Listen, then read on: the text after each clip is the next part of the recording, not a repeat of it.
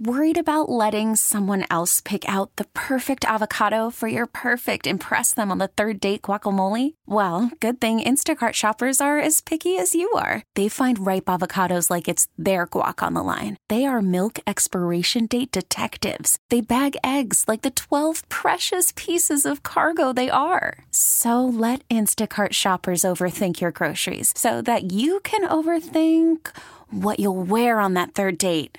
Download the Instacart app to get free delivery on your first 3 orders while supplies last. Minimum $10 per order. Additional terms apply. We get it. Attention spans just aren't what they used to be. Heads in social media and eyes on Netflix. But what do people do with their ears? Well, for one, they're listening to audio. Americans spend 4.4 hours with audio every day. Oh, and you want the proof? Well, you just sat through this ad that's now approaching 30 seconds. What could you say to a potential customer in 30 seconds? Let Odyssey put together a media plan tailor-made for your unique marketing needs. Advertise with Odyssey. Visit ads.odyssey.com. Hit and Run, Sundays, 9 a.m. to noon. Now the 1-1 on the way. Smacked on the ground. Diving stop by Wisdom. Gets up at third and throws him out. What a play. Patrick Wisdom took a double away from Tim Anderson. 2-2. That ball's crushed again. Wisdom's gone deep again. His third in 2 days. Wisdom hits one in the air. Deep left field. Going back, Jimenez. He turns around. It's gone.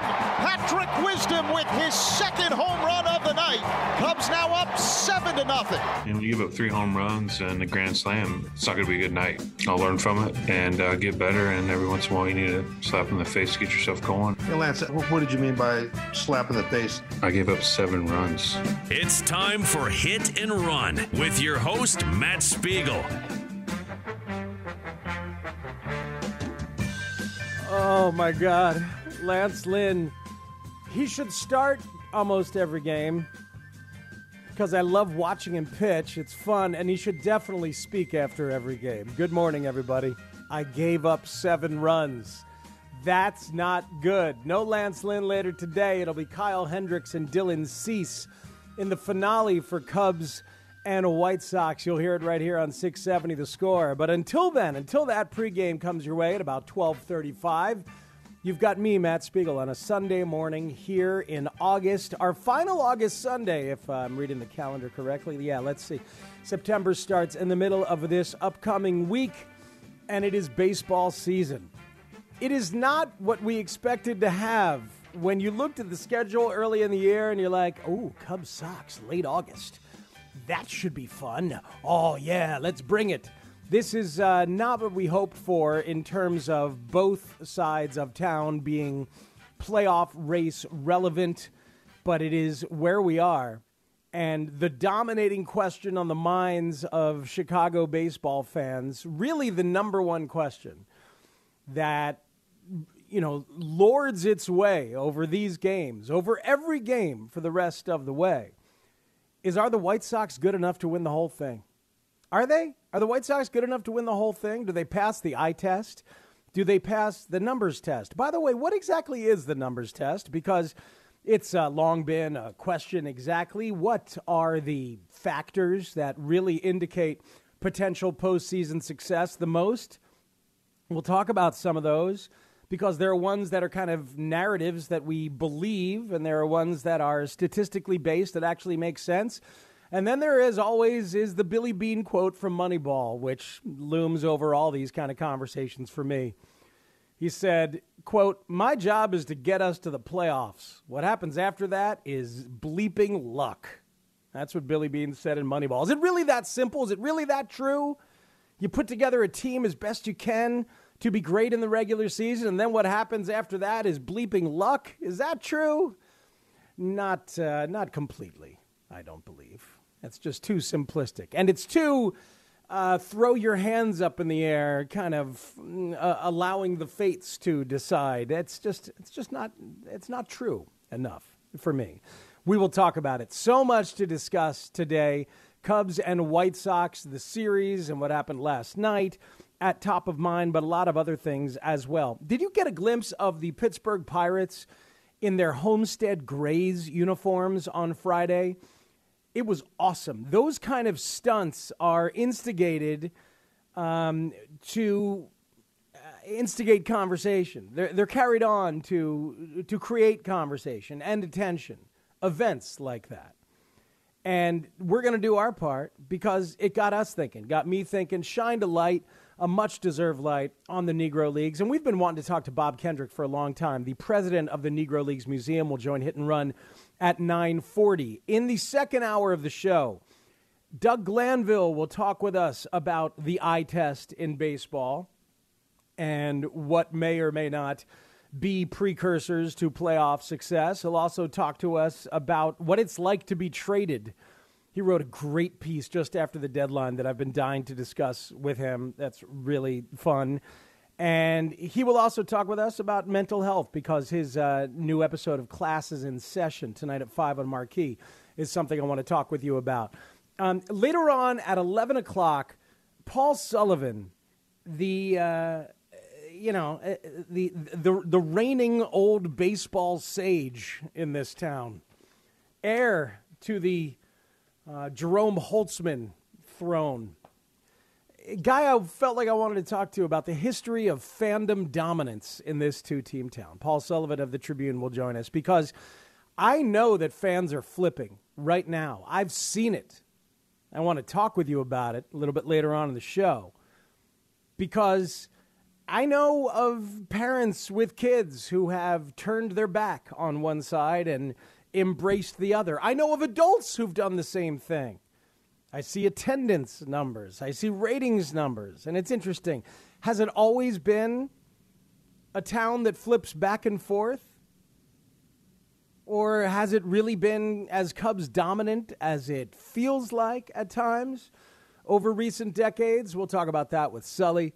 And then John Greenberg, the founding editor of The Athletic, who's been writing a weekly baseball column over there, covered the game on Friday night, the crazy 30-run game that we will discuss. He will join us at 12 as we are jam-packed over the next 3 hours and 35 minutes or so. And along the way, all show long, we take your calls and your texts at 312-644-6767. The text zone is brought to you by Rosen Hyundai of Algonquin. Save time, shop online at rosenhyundai.com. And you can also call the number right there as we talk about all things Cubs, White Sox, and more in baseball. Sean Anderson is our producer, and glad to be back with him after a week away on the East Coast.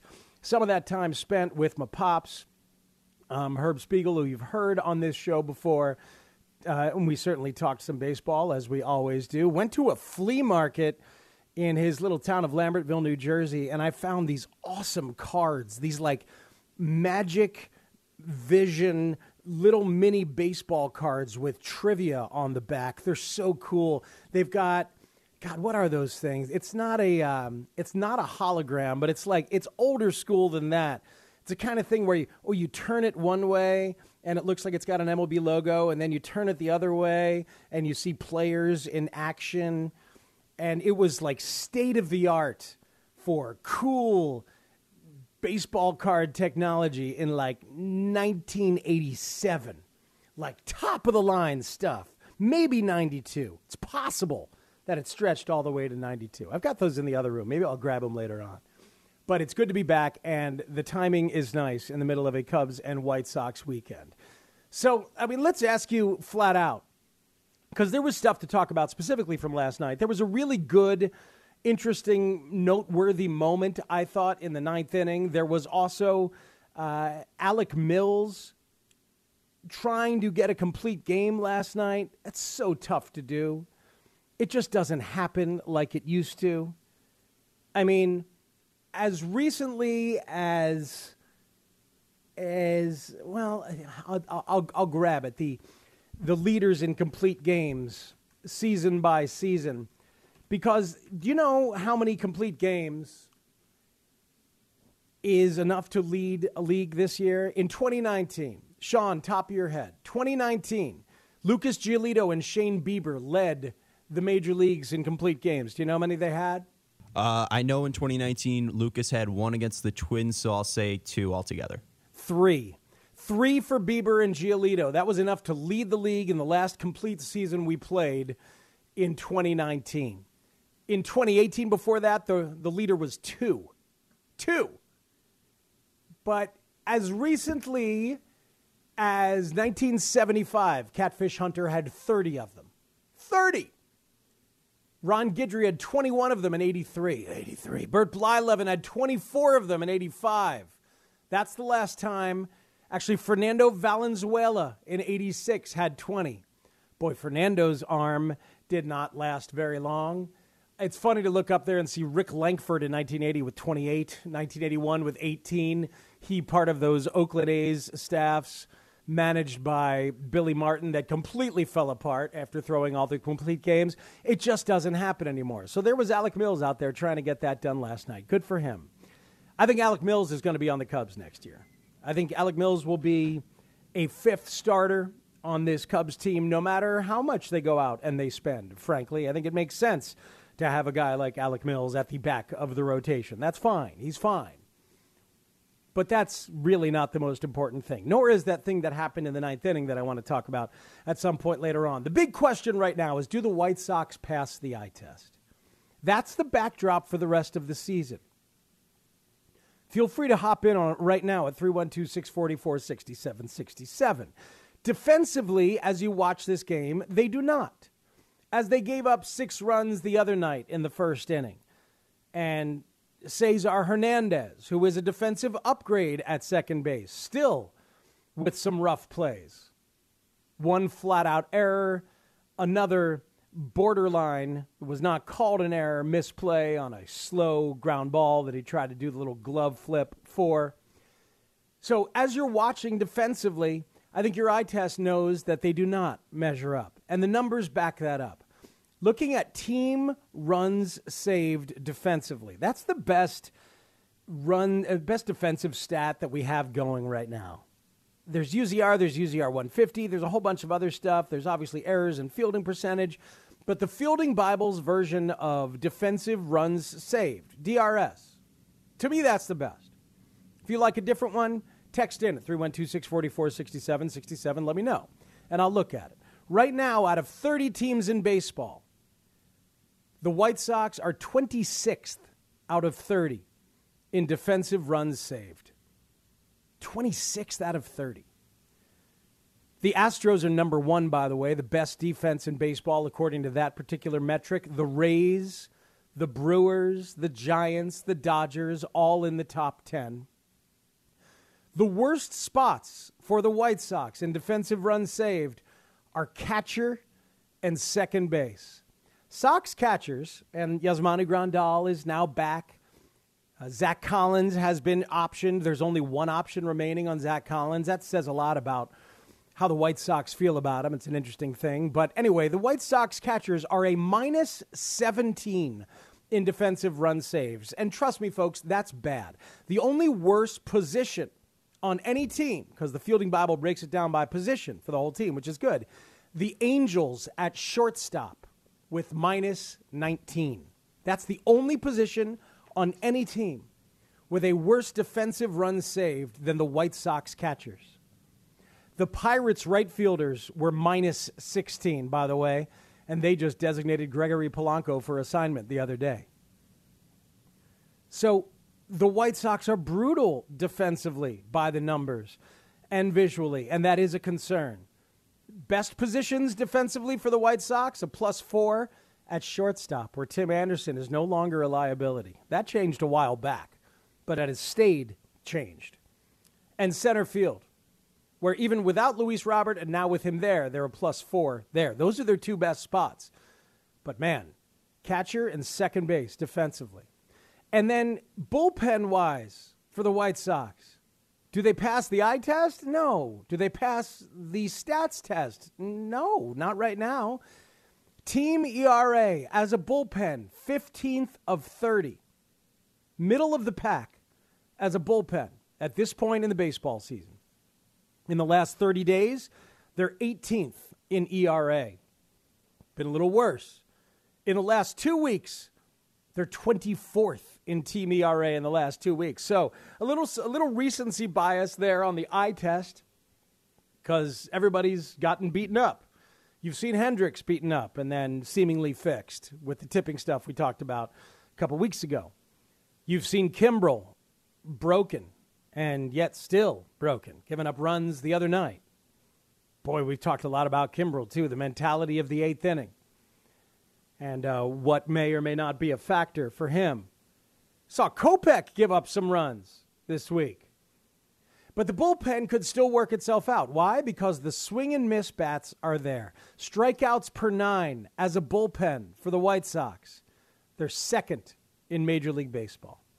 They have swing and miss stuff aplenty in that bullpen, as you know. Strikeout to walk ratio, which is a great indicator for a bullpen. Does your bullpen put people on unnecessarily? Does it strike them out? The top 4 teams in strikeout to walk ratio in all of baseball: the Tampa Rays, the San Francisco Giants, the White Sox, and the Yankees. That's 4 of the best 5 teams in baseball, perhaps, by the power rankings. Yankees absolutely on fire of late. It's an amazing number for the Yankees considering how bad and how absent Aroldis Chapman has been. But anyway, the bullpen, it does not pass the eye test. It doesn't pass the stat test, but I just gave you the swing and miss numbers, so that could still work itself out. It absolutely could. And then offensively, do they pass the eye test and the stat test offensively? That's a yes for me. 7th best also in OPS on the whole season. That's on base plus slugging. 7th best out of 30 in baseball. 6th best in runs scored. Only 17th in home runs, but hey, guess what? Now they're at full strength. And so I looked at this. The last 30 days, they're second in Major League Baseball with 46 home runs. Second. That's a real good sign. So with Eloy back, with Robert back, and now with Yasmani Grandal back, who was obviously explosive on Friday night with the 2 homers and the 8 RBIs, the White Sox offense just about full strength. Adam Engel, the only thing keeping them from being in full strength. They are going to hit enough home runs. So, it's up to you guys to decide what you're seeing, what you're reading, what you're counting, and figure it out. We know what their record has been against teams that are 500 or better. We know what they did in their recent 14-game stretch against 4 such teams that when they went 7-7. I worry about them because of defense and because of the bullpen. I'm not predicting doom by any stretch, but man, I worry. And I know folks out there feel strongly about it. So dial it up and get involved at 312-644-6767. That's the phone number. That is also the text number that you can text in and reach me at as I end the sentence awkwardly with a preposition. Texters getting in at the aforementioned number at 312-644-6767. And we will read those, we will share those, and we... Call from mom. Answer it. Call silenced. Instacart knows nothing gets between you and the game. That's why they make ordering from your couch easy. Stock up today and get all your groceries for the week delivered in as fast as 30 minutes without missing a minute of the game. You have 47 new voicemails. Download the app to get free delivery on your first 3 orders while supplies last. Minimum $10 per order. Additional terms apply. We get it. Attention spans just aren't what they used to be. Heads in social media and eyes on Netflix. But what do people do with their ears? Well, for one, they're listening to audio. Americans spend 4.4 hours with audio every day. Oh, and you want the proof? Well, you just sat through this ad that's now approaching 30 seconds. What could you say to a potential customer in 30 seconds? Let Odyssey put together a media plan tailor-made for your unique marketing needs. Advertise with Odyssey. Visit ads.odyssey.com. We'll continue to chat with you and chat at you. I got a lot to talk about today. Bob Kendrick at 9:40, Doug Glanville at 10:20, Paul Sullivan at 11, John Greenberg at noon, me till 12:35. Your calls and text next on Hit and Run on 670 The Score. The only way he could do it is hit it out of the park and miss the plate. Be an interesting strategy. Yeah, it's a good strategy. He does have 7 triples for his career. High in the air, deep right field. I believe he's going to touch the plate, Steve. Well, if he misses the plate, he hits for the cycle.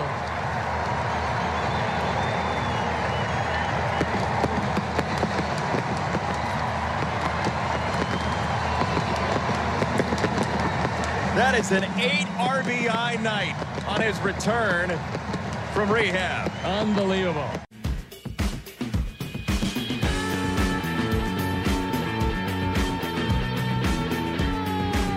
Yasmani Grandal back with a vengeance on Friday night and in the lineup last night at DH.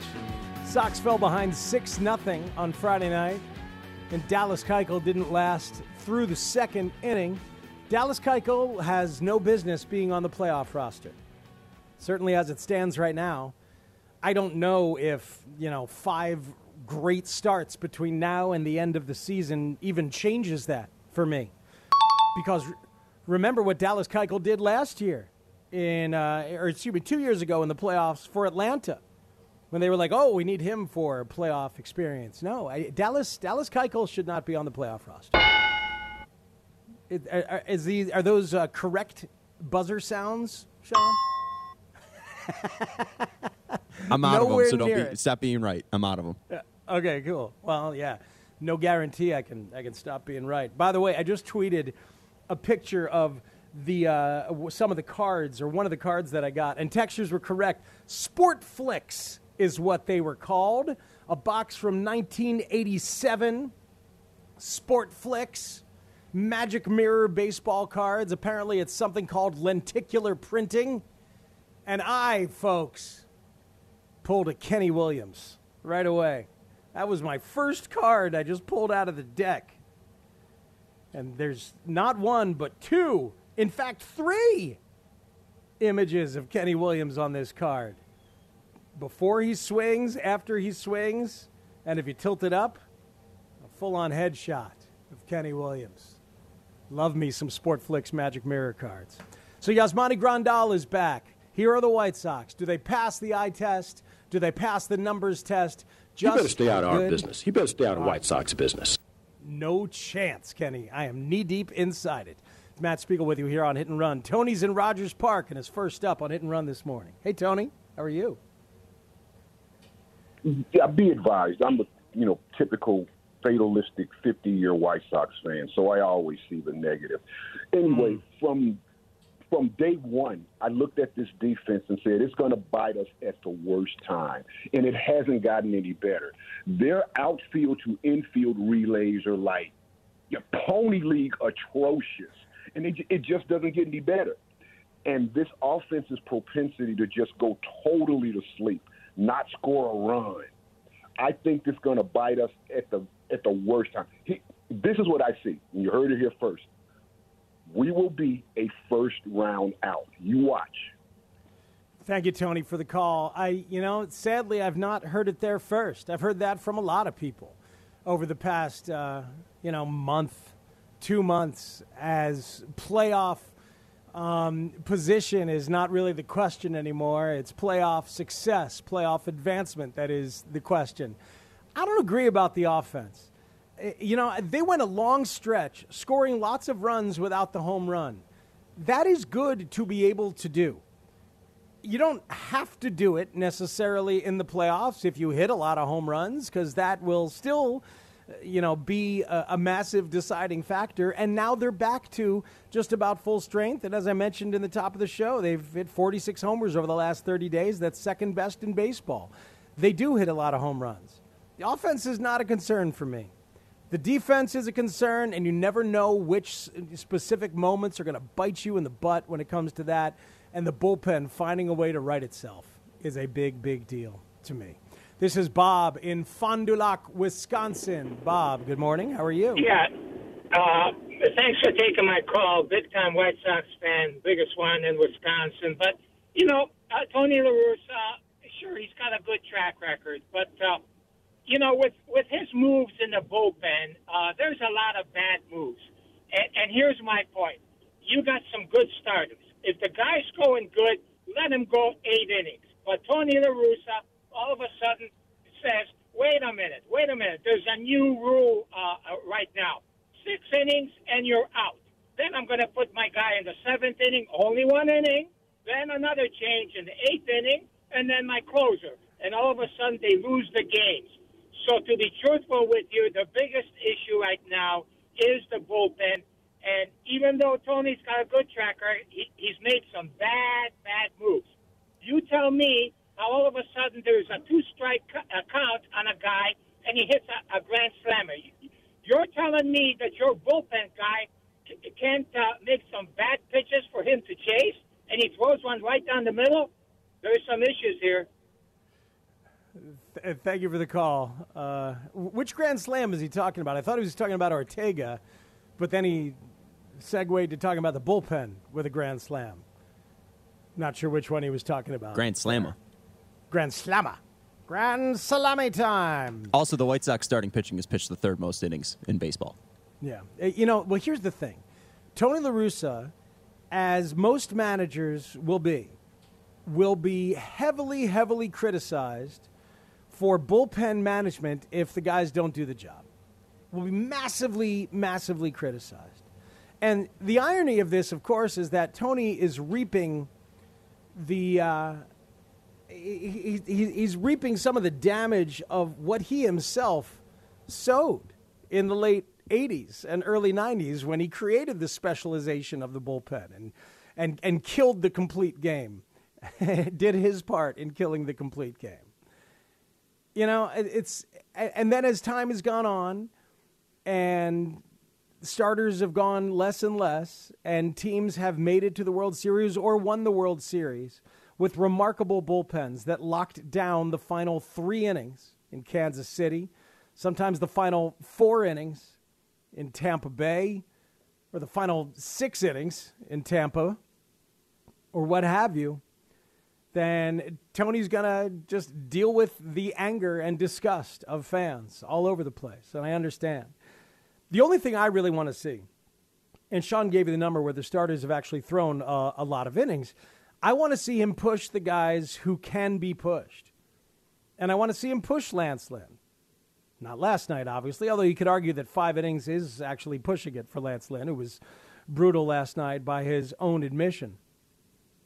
But I do want to see Tony push it when certain guys who can be pushed are there to be pushed. But you're not going to see that right now. You're not going to see that right now. You're not going to see that in this last month, these last 5 weeks, because this is a time to stay healthy, to maximize rest. Hell, Grandal wasn't even going to be in the lineup last night, but 8 RBIs will force your way into the lineup at DH the very next night. But Grandal was supposed to play and then rest, play and then rest. So we'll see how that goes. Let's go back to the phone lines. Talk to David in Wisconsin. David wants to hop on Hit and Run. Good morning, David. How are you? Good morning, gentlemen. So glad to get through. How are you guys today? We are wonderful. Thank you. Outstanding. So a couple of things from a 60-something who's watched these guys a long time. I think Kopech in his first year is going through a bad stretch, and every quote-unquote rookie going through their first year has to come out the other side of that. I think he's going to be fine. But I think he's getting – I don't mind the solo homers. He challenges hitters. I got no problem with that. But getting knocked around shows that he's just in a bad stretch. So I'm not freaking out over Kopech. Kimbrel is a whole nother story. Because he's just been terrible since he came over from the north side. I mean, just getting knocked around, not just homers. And so I don't know what the answer is there for that. But I think the eye test versus the statistics test is what's going to rule the day for Tony La Russa. He's a stats guy. He's a sabermetrics guy. But when a push comes to shove, he manages like it's 1999, and will continue to do so. I think we're fine. There's no panic. It's a good team. Thanks so much for the call, Dave. Appreciate you. Yeah, it's going to be interesting to see exactly what kind of choices Tony will make in the postseason. And if some of those choices will feel locked 2 decades ago, is that going to be okay? Is that going to be a problem? Baseball is still baseball, especially in the microcosm of one game. You know, some of the ways that the game has changed and evolved over the course of a full season are going to be different than the way that the game is played when it comes time to the playoffs. That's the thing. Like, no other sport has the massive difference between regular season and postseason in terms of how it can be managed, how it feels pressure-wise, how it is dealt with. It's a big difference. What else is different? I mean, the NBA raises up in intensity dramatically. Minutes change in the NBA playoffs from the way that they are doled out in the regular season. But, man, baseball with just, you know, the things that matter in the regular season don't tend to matter quite as much in the postseason. Kimbrel's been real rough. It's been awkward. And he can get funky with his mechanics. Things can get out of whack. And that four-seamer doesn't have quite the ride that it had when the mechanics are perfect. That curveball is not quite as controllable as it was. Mechanics are perfect. We have seen him get broken from time to time. Whether it was years and years of usage and then overuse towards the end of his Red Sox run when he ended up not being the closer in their World Series run, or whether it was when he got here to the Cubs and signed late in 2019, and he was clearly not himself then, clearly not himself at the beginning of 2020, figured it out after that. And it was mechanics as well as mindset. But maybe mindset begets mechanical issues for Craig Kimbrel. Are we not learning that in our years of covering him on both sides of town? And he got fixed and then sent over to the Sox and no longer the closer. You know, all those things that were said by Kimbrel about how he was fine and knew what he had to do and it's okay and yada, yada. You can tell it has messed with him a little bit. Well, and I think, too, your quote from Billy Beane about, you know, once we get to the playoffs, it's all about luck. I think that's what you can look with Kimbrel. I mean, Kimbrel was lights out, the best closer this year in the National League, and now he comes over. I mean, that's not Rick Hahn's fault. Rick Hahn tried to put this team in a position to win a World Series. Yes, he did. And he's loaded up that roster, and we'll see exactly how it gets utilized. But, I mean, imagine being Tony and you've got to choose between Kimbrel and Kopech if your starter goes 7. And I hope he will push the starter to go 7. So he might only have to choose between Kimbrel and Kopech. There's a one-game example. Imagine that scenario where Lance Lynn is rolling, and it's the 6th inning. It's the end of the 6th. Push Lance Lynn into the 7th. Push him instead of going for 3 different guys in 3 different innings and hoping that all 3 of them have it. Just because it worked for Ned Yost doesn't mean it's going to work for you. Yeah, I don't want to cut into Bob's time, but like I think even in that situation, like you either have a guy that has 300+ saves in his career or like the best rookie pitcher in the major leagues. Like it's a tough decision, but it's also like you have so much talent to pick from. It's like, Tony, you're a Hall of Famer. You got to make the right choice.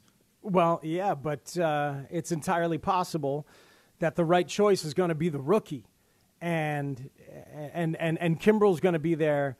And you're worried, obviously Tony's worried about the messages that he sends. He brought that up this past week when he said it was a win that he didn't enjoy because he sent the wrong message to Craig Kimbrel by going out there and pulling him.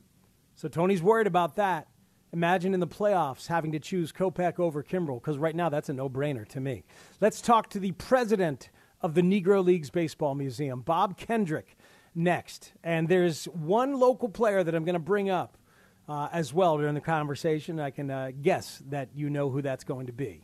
It's Matt Spiegel with you on Hit and Run on 670 The Score. The importance of wearing the jerseys today is that it's my way of saying that I see you. It's our way of saying thank you to those that came before us, and also to the family members that are still here that are carrying on the legacies and the traditions of these fine men. It's our way of our city saying, we see you, we appreciate you, we love you for what you've done and what you provided. But putting on the uniform, like we're putting on legacy, we're putting on Pittsburgh, we're putting on a whole community, like just for one day that we can celebrate and say we appreciate you, we see you, we love you.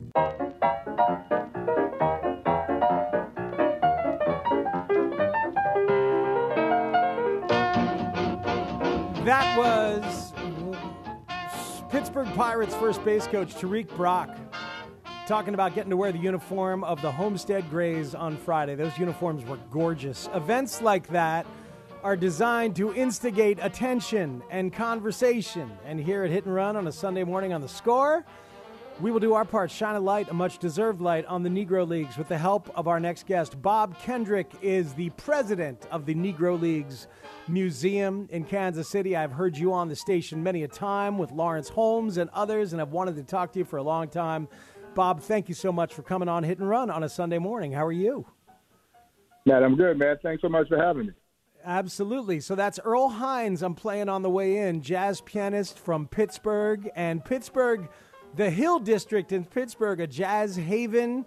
Baseball and jazz, American contributions to the culture. That's right there at the top of what we've done as a culture, don't you think, by the way?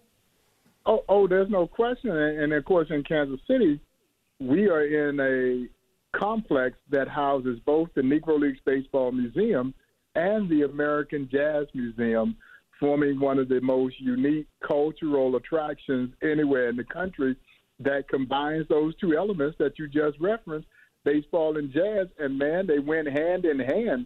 You would go to those Negro League games, and you would see all the legendary jazz stars hanging out there watching those games, and then at night, the ball players would go do their thing and go watch them in the nightclubs, and it created a mutual admiration between both. And, of course, back then, Matt, you have to understand that they were traveling what we call the old Chitlin circuit. So They were mapping out safe haven routes in which they would all kind of have a place to stay, place to eat, but it created this close-knit relationship. You know, when you walk through the Negro Leagues Museum, you'll see pictures of Cab Calloway, who had his own semi-pro black baseball team. Wow. Louis Armstrong had his own semi-pro black baseball team. There's images of Lena Horne throwing out the first pitch at an all-star game. The great Lionel Hampton was a devout Kansas City Monarch fan, so much so that my friend, the late, great Buck O'Neil, Matt, would put him in a Monarch uniform, and Hamp would sit on the bench and serve as an honorary coach. See, that's amazing. This is why I wanted to start there. That's beautiful. I haven't been to the museum yet, Bob. It's a travesty of my life. I pledged to get there before next season. Just earlier this year, we had Levante Stewart on the show, and he and his organization, the Lost Boys, made it there in late July. I'm proud to have been just a little part of helping them get there. $35,000 in donations they got from Chicagoans helped them get there. Those how frequent are those kind of things where organizations from towns like Chicago are bringing kids there to give them a chance to see everything that you have going on at the museum? Yeah, before the pandemic, we saw those things happen a lot more frequently. You know, I think about Chicago, and I think about our friend Tim Anderson and his wife and their foundation, who did the exact same thing with kids from his foundation. Put them on an airplane, flew them to Kansas City. They had Kansas City barbecue. They got a chance to tour the museum. They went out to Kauffman Stadium to watch the game, and they flew back home. And that's an experience that those young people will embrace and remember for a lifetime. And so we love it when these kinds of things take place, because when we look at the Negro Leagues, we're there to preserve a precious piece of baseball and Americana, a piece of history that not a lot of even baseball fans know much about. But the life lessons that stem from the Negro Leagues are just as important, and that's how we create relevancy. That's how we connect future generations to something that happened 60-plus years ago when we talk about the end of the Negro Leagues. And so these kinds of field trips, and these are great field trips, those are so important, and we look forward to them. We always welcome those young people when they come in, and the parents and all the guardians who make it possible for them to happen. What does it mean, Bob, to have a guy like Tim Anderson, who is such an amazing presence in this town, to have him have such a high profile in baseball? The Field of Dreams game was a big boost to Tim. I saw football players, Bob, celebrating in preseason with the same hand movements that Tim had celebrated with his walk-off home run in Iowa. So when he crosses over into football, you know something's going on. But seriously, Tim is such a high profile that's got to be a good thing to have somebody who's such a champion for the museum and the memories of the Negro Leagues in that way. Oh, of course it is. And I'll never forget when Darryl Boston brought Tim to the museum for the first time. And it struck him, just as it does every athlete, but particularly black and brown athletes when they walk into that museum. Because, quite frankly, if you have any sense of self, you feel that when you walk through the Negro Leagues Baseball Museum, and that was never lost on Tim. His initial trip struck him in such a way that he wanted to share that with other people. And that's special. He and his wife are two very special individuals. And I'm so thrilled that they are friends of our institution, but that he has embraced his place in the game. He understands his legacy in this game, that those roots are deeply entrenched at the Negro Leagues Baseball Museum. And now he's trying to pass that on to others, and really that's what it's all about. Talking to Bob Kendrick, the president of the Negro Leagues Baseball Museum there in Kansas City. So it's so cool to see the Homestead Grays uniforms and to hear players and coaches and the manager, Derek Shelton, talking about the honor that it was to wear them, and they're gorgeous, too. They're absolutely gorgeous. Some of those uniforms available on the shop, at the shop on the Negro Leagues Museum website. Right, Bob? There's some stuff there, I know. Yeah. Some of the team jerseys we carry in our shop. And let me say kudos to Derek Shelton, because even during the pandemic, in the midst of the pandemic last year, when most Major League teams could not come out to visit the Negro Leagues Baseball Museum, we made arrangements because he wanted his team to experience the Negro Leagues Baseball Museum, and because of the deep roots of black baseball there in Pittsburgh. And then, as fate would have it, the Pirates were back in town again this season. And who calls me? Derek Shelton. He wanted to bring the team back to the Negro Leagues Baseball Museum.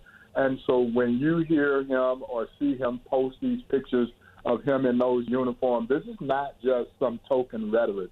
It is real and very genuine for him. He came when he was with Tampa, and he's continued to come as interleague play has brought his club to Kansas City. He wanted his players to be immersed in that environment, and not just the black players, all of his players. Because the thing that we talk about, man, most oftentimes with the young Major League athletes when they come to visit the Negro Leagues Baseball Museum, and this never gets old for me. I welcome it. I look forward to it. But as I share with them, the one bond that they share with the Negro Leagues is just simply love of the game. You play this game because you love it. But as I also share with them, you will never see a greater example of love of the game than you do when you walk through the Negro Leagues Baseball Museum. As you well know, they had to love it in order to endure the things that they had to endure just to play baseball in this country. And to a person, it's not lost on them. It is perspective building for them. I think it makes them appreciate what they have even more. And as the wonderful audio that you shared for the lead-in of this segment, it's an opportunity to say thank you, to say thank you for those who paved the way, for those who helped make our game the great game that it is today. Bob, what were the contracts like? I mean, for some of the great players with Josh Gibson and Satchel Paige and Cool Papa Bell, and you know, I wonder, Did the contracts grow as the leagues grew between 1920 and 1948? Did the stars end up getting paid so much more than the rank and file, which of course ends up being the case in all professional sports? Did it develop that way too? Yep. No different in the Negro League. There's always been a hierarchy in every sport. Yep. And so the average Negro Leaguer got, a decent salary. The superstar Negro Leaguer demanded more money. And the players that you mentioned, the Josh Gibsons, the Satchel Pages, the Cool Papa Bells of the world, they could make a great living playing this game. But more times than not, they'd have to play it year-round. So they would go to Latin America, where, honestly, in Latin America, they could make even more money. And, of course, Satchel, was a legendary barnstormer. And so Satchel was pitching almost any and everywhere, and people wanted to see the old man pitch, and they were willing, and he's getting a percentage of the gate on those trips because the entire towns were shut down to watch him do his thing. And so, but it varied from era to era, and again, the star players could demand more money. Hey, Bob, I've talked to Jerry Hairston Jr. a few times, and I love that family's history with Sam, a Negro League player, and a very brief White Sox player. And then, so many Hairstons, I think 4 of them got to the big leagues. What others am I missing that maybe you know of? Descendants of Negro League players that have made it to MLB? Are there more that I'm not aware of? Yeah, no, there are a few other families of this game. The Bankhead family, for one. Dan Bankhead is the answer to a great trivia question. Who was the first black pitcher in the major leagues? Most assume it was Satchel, but it was actually Dan Bankhead. And the Bankhead brothers were prolific in the Negro Leagues, but only Dan got an opportunity to make it to the major leagues. And his major league career didn't end up the way I think any of us would have liked it to, because he was a pitcher, and he came from Alabama. And Dan Bankhead had electric stuff. And the late, great Buck O'Neil always surmised that when Bankhead gets to the major leagues, being a kid from small-town Alabama, he was afraid of what might happen if he hit a white batter. And so he could never harness his control when he got to the major leagues. And so his major league career wasn't as significant as I think it could have been. Because, again, for him to be the first black pitcher, that tells you that his stuff was outstanding. And then Satchel would come over in 1948. So the great families of the Negro League, generationally, they just didn't get an opportunity, really. Because there were, the Radcliffe brothers, and I know there's another family that is escaping me, and it'll come to me because his father, Bostock, Lyman Bostock and Lyman Bostock Jr.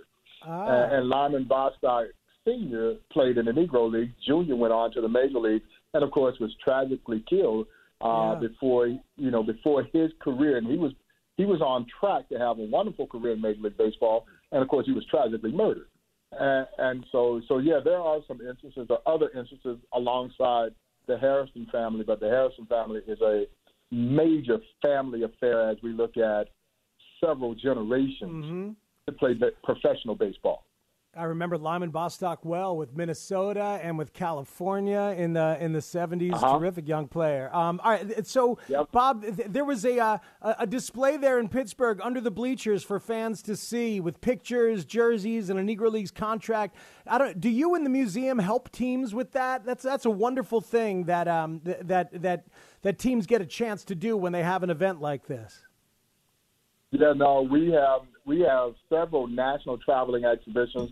I believe the Heinz Center likely worked with the club on this particular display because there are some significant pieces as it relates to Pittsburgh black baseball that is there. And I know the Heinz Center and a few other places there in the Pittsburgh area have some pieces that specifically looks back at Pittsburgh's rich black baseball history. But, you know, we're continuing to build traveling exhibitions. We have 6 national traveling exhibitions right now, and we're building number 7 as we speak. Number 7 will be called Barrier Breakers, and the Barrier Breaker exhibit chronicles all of the players who broke their respective major league teams' color barriers from Jackie Robinson in 1947 joining Brooklyn through 12 years later when Elijah Pumpsie Green would complete the integration cycle with the Boston Red Sox, who were the last team to integrate. And we chronicle all of them because, as you well know, as so typical in our society, we always celebrate the first. We rarely ever celebrate the second. And if you're number 16, you can pretty much forget it. So these players became footnotes in baseball history, and they deserve to be more than that. And so this new exhibit will chronicle their story because it didn't get any easier for Elijah Pumpsie Green in 1959 with Boston than it did for Jackie Robinson when he walked out on that field with the Brooklyn Dodgers in 1947. They all had their trials and tribulations as they were trying to blaze a path to pursue their major league careers. Bob, last thing for you, and really appreciate the time. What has it meant this year for the museum and for your work to have Major League Baseball recognize the stats between 1920 and 1948, and you can see them on Baseball Reference now integrated properly with all the other data? What has that meant to the museum? Oh, it was tremendous. It was a tremendous day of pride and honor. And for me, to be honest, man, it's not even as much about the stats for me as it is for the recognition, the awareness, and maybe even the atonement for the egregious decision not to recognize the Negro Leagues years ago, a league that we already knew was as major as any league. And so the fact that that acknowledgement took place, along with the integration of the stats into the annals of Major League Baseball history, because for those who really do need the numbers to help quantify how great these players were, okay, now we will satisfy that person. But, you know, for us involved on the inside of Negro Leagues, we already knew that the Negro Leagues were major. But to have this formal recognition meant a great deal to the surviving players and to the families of those who have long been gone, because it is a testament to what they were able to accomplish both on and off the field. And it has also heightened the engagement around the Negro Leagues and in particular the Negro Leagues Baseball Museum. And so I had to tip my cap to Commissioner Manfred and all of those who were involved with making this decision. And you know, there were some critical of the decision to do so. But what I remind them is that there were other commissioners that could have done this that didn't do it. And he had the moxie to do it. Whether or not he was going to be criticized for it or not, he did what was absolutely the right thing to do. Anytime you get an opportunity to right a wrong, we should do it. And Commissioner Manfred did that. Bob Kendrick, what a pleasure. Thanks so much for the time. I pledge to get to the museum. It's a travesty that I have not been there. I will get there before next season. And thank you so much for your passion and your love of the game specifically, because it always resonates with our listeners, that's for sure. Oh, man, it's a pleasure. Thanks so much, guys, for reaching out, and it's good to connect. And I do look forward to seeing you in Kansas City sometime in the near future. Yeah, I'll hit the Jazz Museum as well, so we can talk about those intersecting paths again. Thank you so much, Bob. That's Bob Kendrick, the president of the Negro Leagues Baseball Museum. It's Hit and Run right here on 670 The Score. Doug Glanville next hour on what it's like to be traded, on passing the eye test and or the stats test for a team as it enters the postseason as well. But coming up, I made a 26-man roster, an all-city team using both the Cubs and the Sox. How many members of the Cubs do you suspect made a 26-man roster, putting together both squads? We will discuss next on Hit and Run on The Score. We get it. Attention spans just aren't what they used to be. Heads in social media and eyes on Netflix. But what do people do with their ears? Well, for one, they're listening to audio. Americans spend 4.4 hours with audio every day. Oh, and you want the proof? Well, you just sat through this ad that's now approaching 30 seconds. What could you say to a potential customer in 30 seconds? Let Odyssey put together a media plan tailor-made for your unique marketing needs. Advertise with Odyssey. Visit ads.odyssey.com.